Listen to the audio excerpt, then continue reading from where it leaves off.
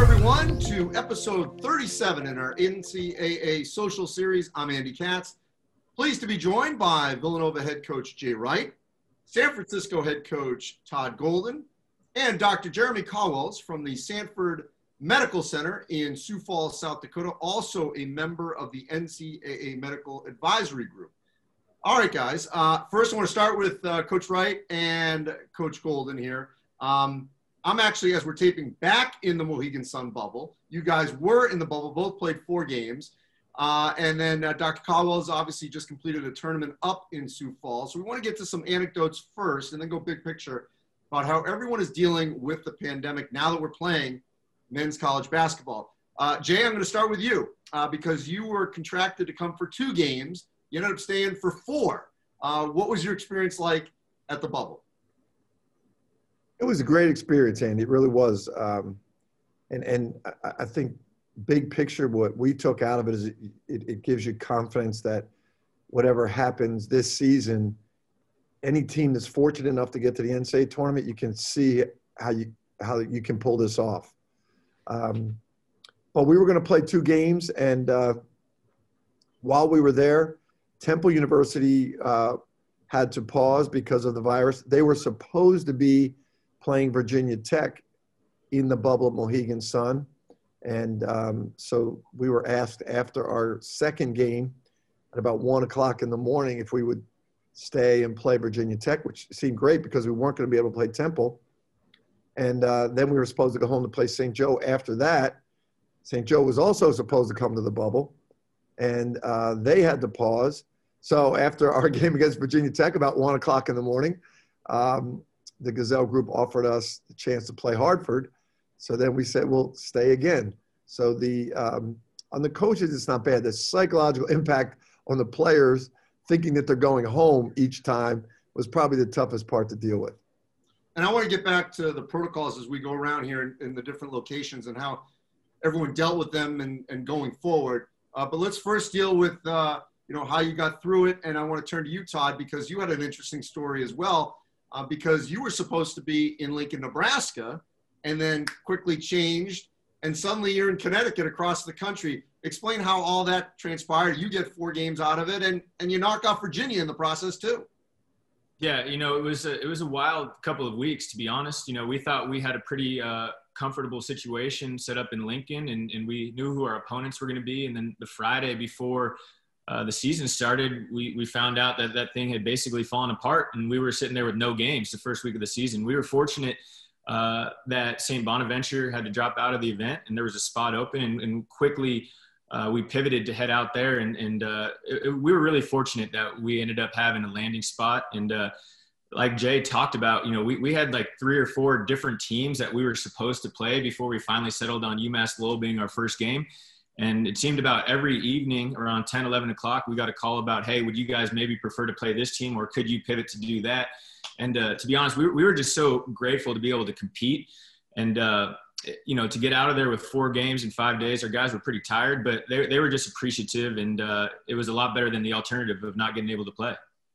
So before we address the actual things on the ground of what you guys had to deal with, I want to turn to you, Dr. Caldwell, because you guys had a similar situation in Sioux Falls where you had 8 teams, and then for various reasons, and a lot of it obviously had to do with the surge in South Dakota. Some teams decided, look, we don't want to go to South Dakota.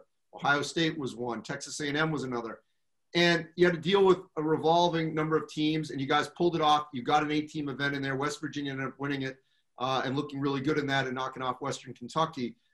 But from a medical standpoint, as you're dealing with different teams and different state protocols and different teams coming in, how hard was that for you guys to have to deal with that on short notice of dealing with, new populations that you were going to be bringing in? First of all, I've got to give all of my credit to the team at Sanford and the lab team that did have to do all of those pivots. The first and most important thing is making sure you can report appropriately to the right state, and making sure that you can tell people where the COVID cases are coming from, if you have any.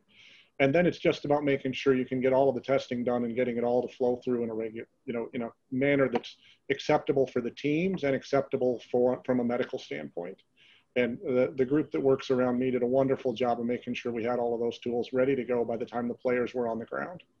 So Dr. Caldwell, as I said, these kind of events are ending, which is normal at this time of the year. So now we got to transition to more of the single games. And Todd just had one at Nevada where they knocked off the Wolfpack on the road. Jay's got one coming up at Texas. And then we're going to get into conference play for the WCC Big East and obviously everyone else. How do you take what happened in South Dakota, Connecticut, Vegas, you name it, Asheville, North Carolina, and now apply it to these single games, the protocols that must happen for us to have a complete and safe season? I think the big part is, what we did right now is what I would call proof of concept. We put together a very controlled environment and we were able to get through games and, have a lot of fun doing it.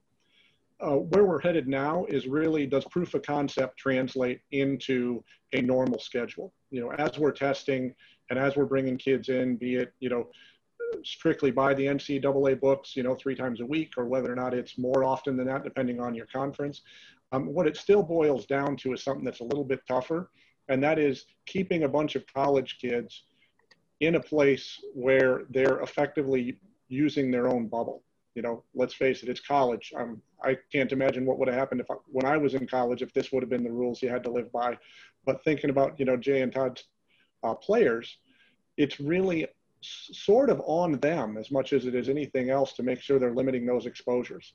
It was different when we had 10% of our tests positive in various regions and stuff like that you might meet 1 out of 10 people who was walking around with COVID and didn't know it. But in certain places, and unfortunately South Dakota did make some headlines with this, we were at a point where our testing results were 40 or 50% positive of the people we were bringing in to test. And when you get to there, it really requires those players to be very cognizant about being in that bubble mentality and being willing to forego some of their normal college life in order to be ready to play. But Dr. Caldwell, how also do you deal with the fact that all these conferences are in different states for the most part, and you're going to have different state protocols and potential testing protocols, or and I know conferences will sort of have their own criteria, but how do you deal with the different states that all these teams are going to have to compete in? The good news is that most of the states do a pretty good job of following the CDC guidance. Now, the difficult part for that was the CDC guidance was never meant for basketball. It was meant for normal life. And so generally when we're doing this, whether you're working with a representative of a state or a representative of a team, in both cases, the correct thing to do is exactly as Jay described it. You take a bit of a pause. You have a chance to sit down with the team that's involved. Hopefully there's not more than one, but some of these consecutive day events, you do have that. And you sit down with somebody from a public health role or somebody from a health system role like mine, and you really try to go through and determine, A, was there an exposure? B, how much of the team did the exposure affect? And B, what is it going to do to their bubble? I think that's huge. I think one of the other things that's huge right now is actually the changes that the CDC just brought out, quite honestly, with the help of the NCAA in the background, to adjust protocols and quarantines to be a little bit quicker for those folks who have had exposure but never had any symptoms. All right, so that was a great segue because I was going to go there, and I want to get Jay and Todd's reaction to this. And Jay, you're on that, or I don't know if it's still going on, but it had been going on all throughout the pandemic, that Thursday call of a number of high-profile coaches, and that had been a big issue about the quarantining for contact tracing of 14 days, and now with the CDC coming out that it can be just 7 with a negative test, 10 without. How much of a game changer could that be for the sport, let alone the student bodies at these various universities and the general public? I think it's going to have a big impact. I thought Doc made a really interesting point that the CDC measures, and this can be taken both ways, conservatively and liberally. The CDC measures were not meant for college athletes, the age, the health, or the situation that they're in, that they're being tested all the time. And so, on our calls with the coaches, you had got coaches from different states, high profile coaches who are used to making the decisions themselves. and they're not doctors. We're not doctors. So this was a big issue because it impacted us in late September, early October, where we had a guy test positive on a Tuesday. We tested the whole team. Guys did not test. Some guys didn't test positive until Saturday. And then we actually had 2 other guys test positive on Tuesday. So all their quarantine times started, in a staggered number. So it actually impacted our team for 23 days until we got everybody back on the court. Now with the 7 and 10 day, and then the other part of that I forgot to mention is if you're out that long, it takes you longer to get back into shape to play. So it can impact your team for close to 30 days. And we were saying back then, if this would have happened during February and we impacted our team for 30 days, this could be like 12, 13 games. So now with the 7 and 10 day quarantines, at least when you come back, you don't have as long that it's going to take to get ready. And you're always taking a little bit of a tiny bit of a risk, but I think we have a lot more data now than we did back then that we can be safe with these numbers. Todd, I'm just curious also from your vantage point that how do you balance the optics here where you're trying to have a season at the same time, different policies or mandates or directives are coming, and obviously one in Northern California and Southern California, teams are having to relocate for 3 weeks at a time, and you're trying to balance like this craziness in the schedule. And now suddenly, you could be in a situation where you can't play at home, you can't practice at home, and all these things that are coming at you. How do you deal with all that? Just the best we can. It's been difficult. It really has. And, I want to give a lot of credit to our guys because like Dr. Jeremy talked about, a lot of the onus is on them to make good, educated decisions and to not put themselves in situations that might compromise their health, in which compromises the team and our opportunity to compete. But yeah, we're obviously in a more strict environment here in Northern California. I thought the CDC legislation was huge to cut it from 14 to 7. I think that makes sense, especially in our game. And what Coach Wright hit on, which I think is really important, and I still think there's a little bit of a disconnect, is our access to testing and the mandate to test 3 times per week, I think gives us in the college basketball world the opportunity to identify, remove, and contact trace better than really any entity, across the country. And so I think this is our student athletes are safe. I feel very confident about that. I think all of our guys feel the same. And if we can continue to work through some of these kinks and to be honest, I consider what's happened already to be a huge success, for the amount of games that we've been able to get in college basketball and to see the progress that we've made. I feel really good about the rest of the season.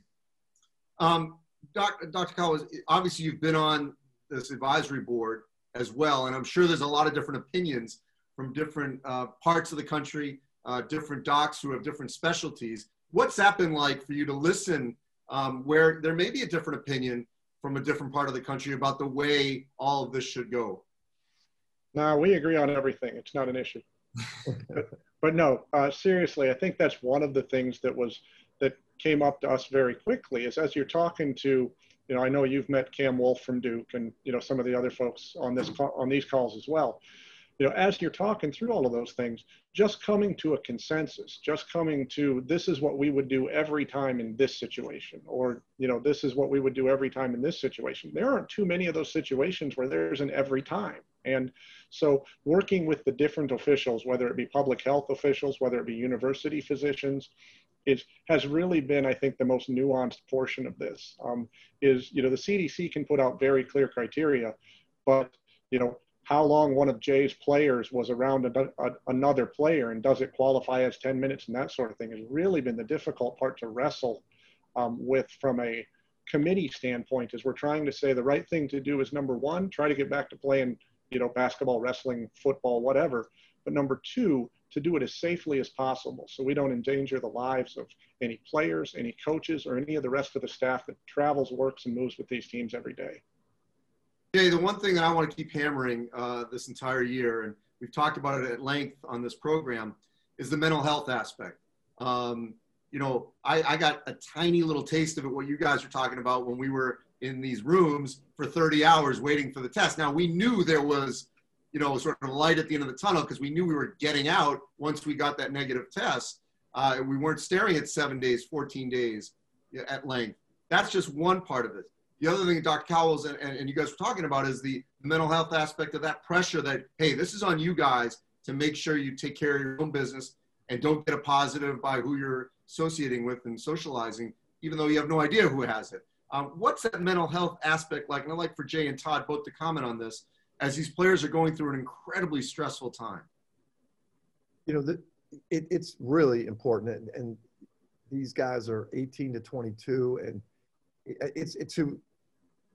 we're coaching completely differently. And we talk to our team about it all the time. And we ask them questions. You know, we are always asking them about how they feel, and we're telling them there's no wrong feelings. You know, what you feel like matters. And we didn't make the decision to stay unless they all agreed. And you know, as coaches, we can get our point across and make them make the right decision. But we didn't do that in this case. We really let them decide if they wanted to stay or not. And there's different parts of it, as you said. There's personal responsibility. Like the first time one of our guys tested positive, he felt terrible, you know, that he had brought the whole team down. And it wasn't like he was out at a party or anything. He just got it, you know. And then the second part is like being in a bubble for, I guess we were there 7 days, 7, 8 days. You know, it's not like we were in Orlando, we were out golfing or anything. We were in Connecticut. We didn't see the sun, right, Todd? Like it's dark in there, and that gets to you too. So we really have our team doctor is really cognizant of that. We are as a staff. I think it's going to be really important going through this season. Todd, pick up, please. Yeah. I mean, all of that aligns with everything. You know, when we were flying out to Connecticut, you know, we had an opportunity to pick up an extra game. And the first thing I did was I went to my leadership committee in my program, which is 2 seniors and 2 juniors. And I just asked them, I said, hey, you know, do you guys want to play a 4th game? You know, would that be too much on you guys physically and mentally to pick up a 4th game? Or, you know, would you rather just stick with 3? And I think, you know, giving the student athletes, as, you know, a seat at the table in these decisions is very important, you know, because they're the ones that are making a lot of the sacrifices, especially socially. And, you know, I think it is tough, like Coach Wright said, you know, there's a lot of pressure on these young men in our programs to stay healthy and not contract the virus when sometimes it might, you know, there might be a situation where it just happens where they're not doing something that we would consider to be a bad decision.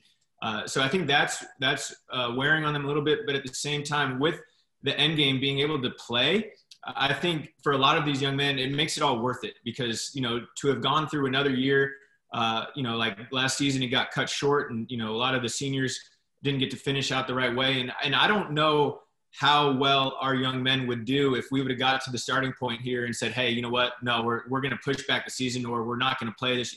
I think that would have been equally, if not worse, in regards to their mental health than the current situation right now. And Dr. Cowles, you know, one other aspect that I thought Jay brought up was that I think sometimes people forget, okay, so now they're on pause for whatever it is, 7, 14 days. Okay, you can play on day 15. And forgetting about that, and Dr. Hainline has talked a lot about this, that muscular skeletal issue of you probably haven't been working out, nowhere near what you normally would be, and now suddenly you're just going to be playing, and you really run the risk of injury.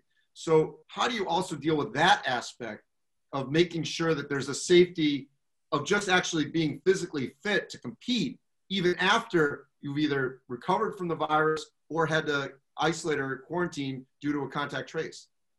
Absolutely. I think this is where folks like our physical therapists and our athletic trainers really are doing a wonderful job and have been asked to do something they've never had to worry about before. You know, they've been used to getting people into shape and keeping them there. And to now ask them to get somebody into shape, give them 2 weeks off, and then try to get them back into shape, you know, in what could be a couple of days or a week. You know, for a lot of these guys, that's, you know, work that they've never been asked to do before. And as a, you know, college kid, they probably haven't taken that many days off from a basketball in years, maybe in their life. And so I very much, I'm a little over 6'4" tall, and I would be considered, a small moving vehicle in many of these floors. And, I think this is as close as they're ever going to get to feeling like weekend warriors. What happens on that first day back after 14 off? One last topic here. I just want to get all your opinion on this. Is the elephant in the room, and that's the vaccine, which is the great news. But it's not here yet. It's not coming in the short term for this population, as best as we can tell, here in December. So, Jay, how do you deal with that, your players, everyone's reading all this. This is great. The vaccine's coming, but yet it's a shot, then it's 3 weeks, then it's a shot, and it may take up to 14 days to feel immune. So it's a process. So let's temper that enthusiasm, and we're going to have to deal with the now of getting through this season and probably this NCAA tournament with this present conditions rather than sort of this magic pill of the vaccine, which may not affect this particular season. How do you balance that enthusiasm with the reality right now, Jay? Well, I do think it adds a positive impact to their mental health, that they do see there's a light at the end of the tunnel. There was, even though it might not impact them this year, but there was a point during this season where people were saying, we might be in this same situation next season. And you think about guys, as Todd mentioned, that they didn't get to play in the NCAA tournament last year. Then you're going through this year. And in the back of their minds thinking, we might have to do this again. It's kind of given them a clearer picture to say, all right, if I can do this season, this will probably one season in my career. Before the vaccine, I don't think they were really sure of that. Todd? Yeah, I completely agree. I think it makes it a little easier, for these young men to sacrifice a lot of the social things they're doing right now, knowing that it's really, at this point, hopefully it's just maybe 2 or 3 more months that they might not be able to do what they normally do with their friends, or, have parties, or, be social, go to the movies, whatever it may be.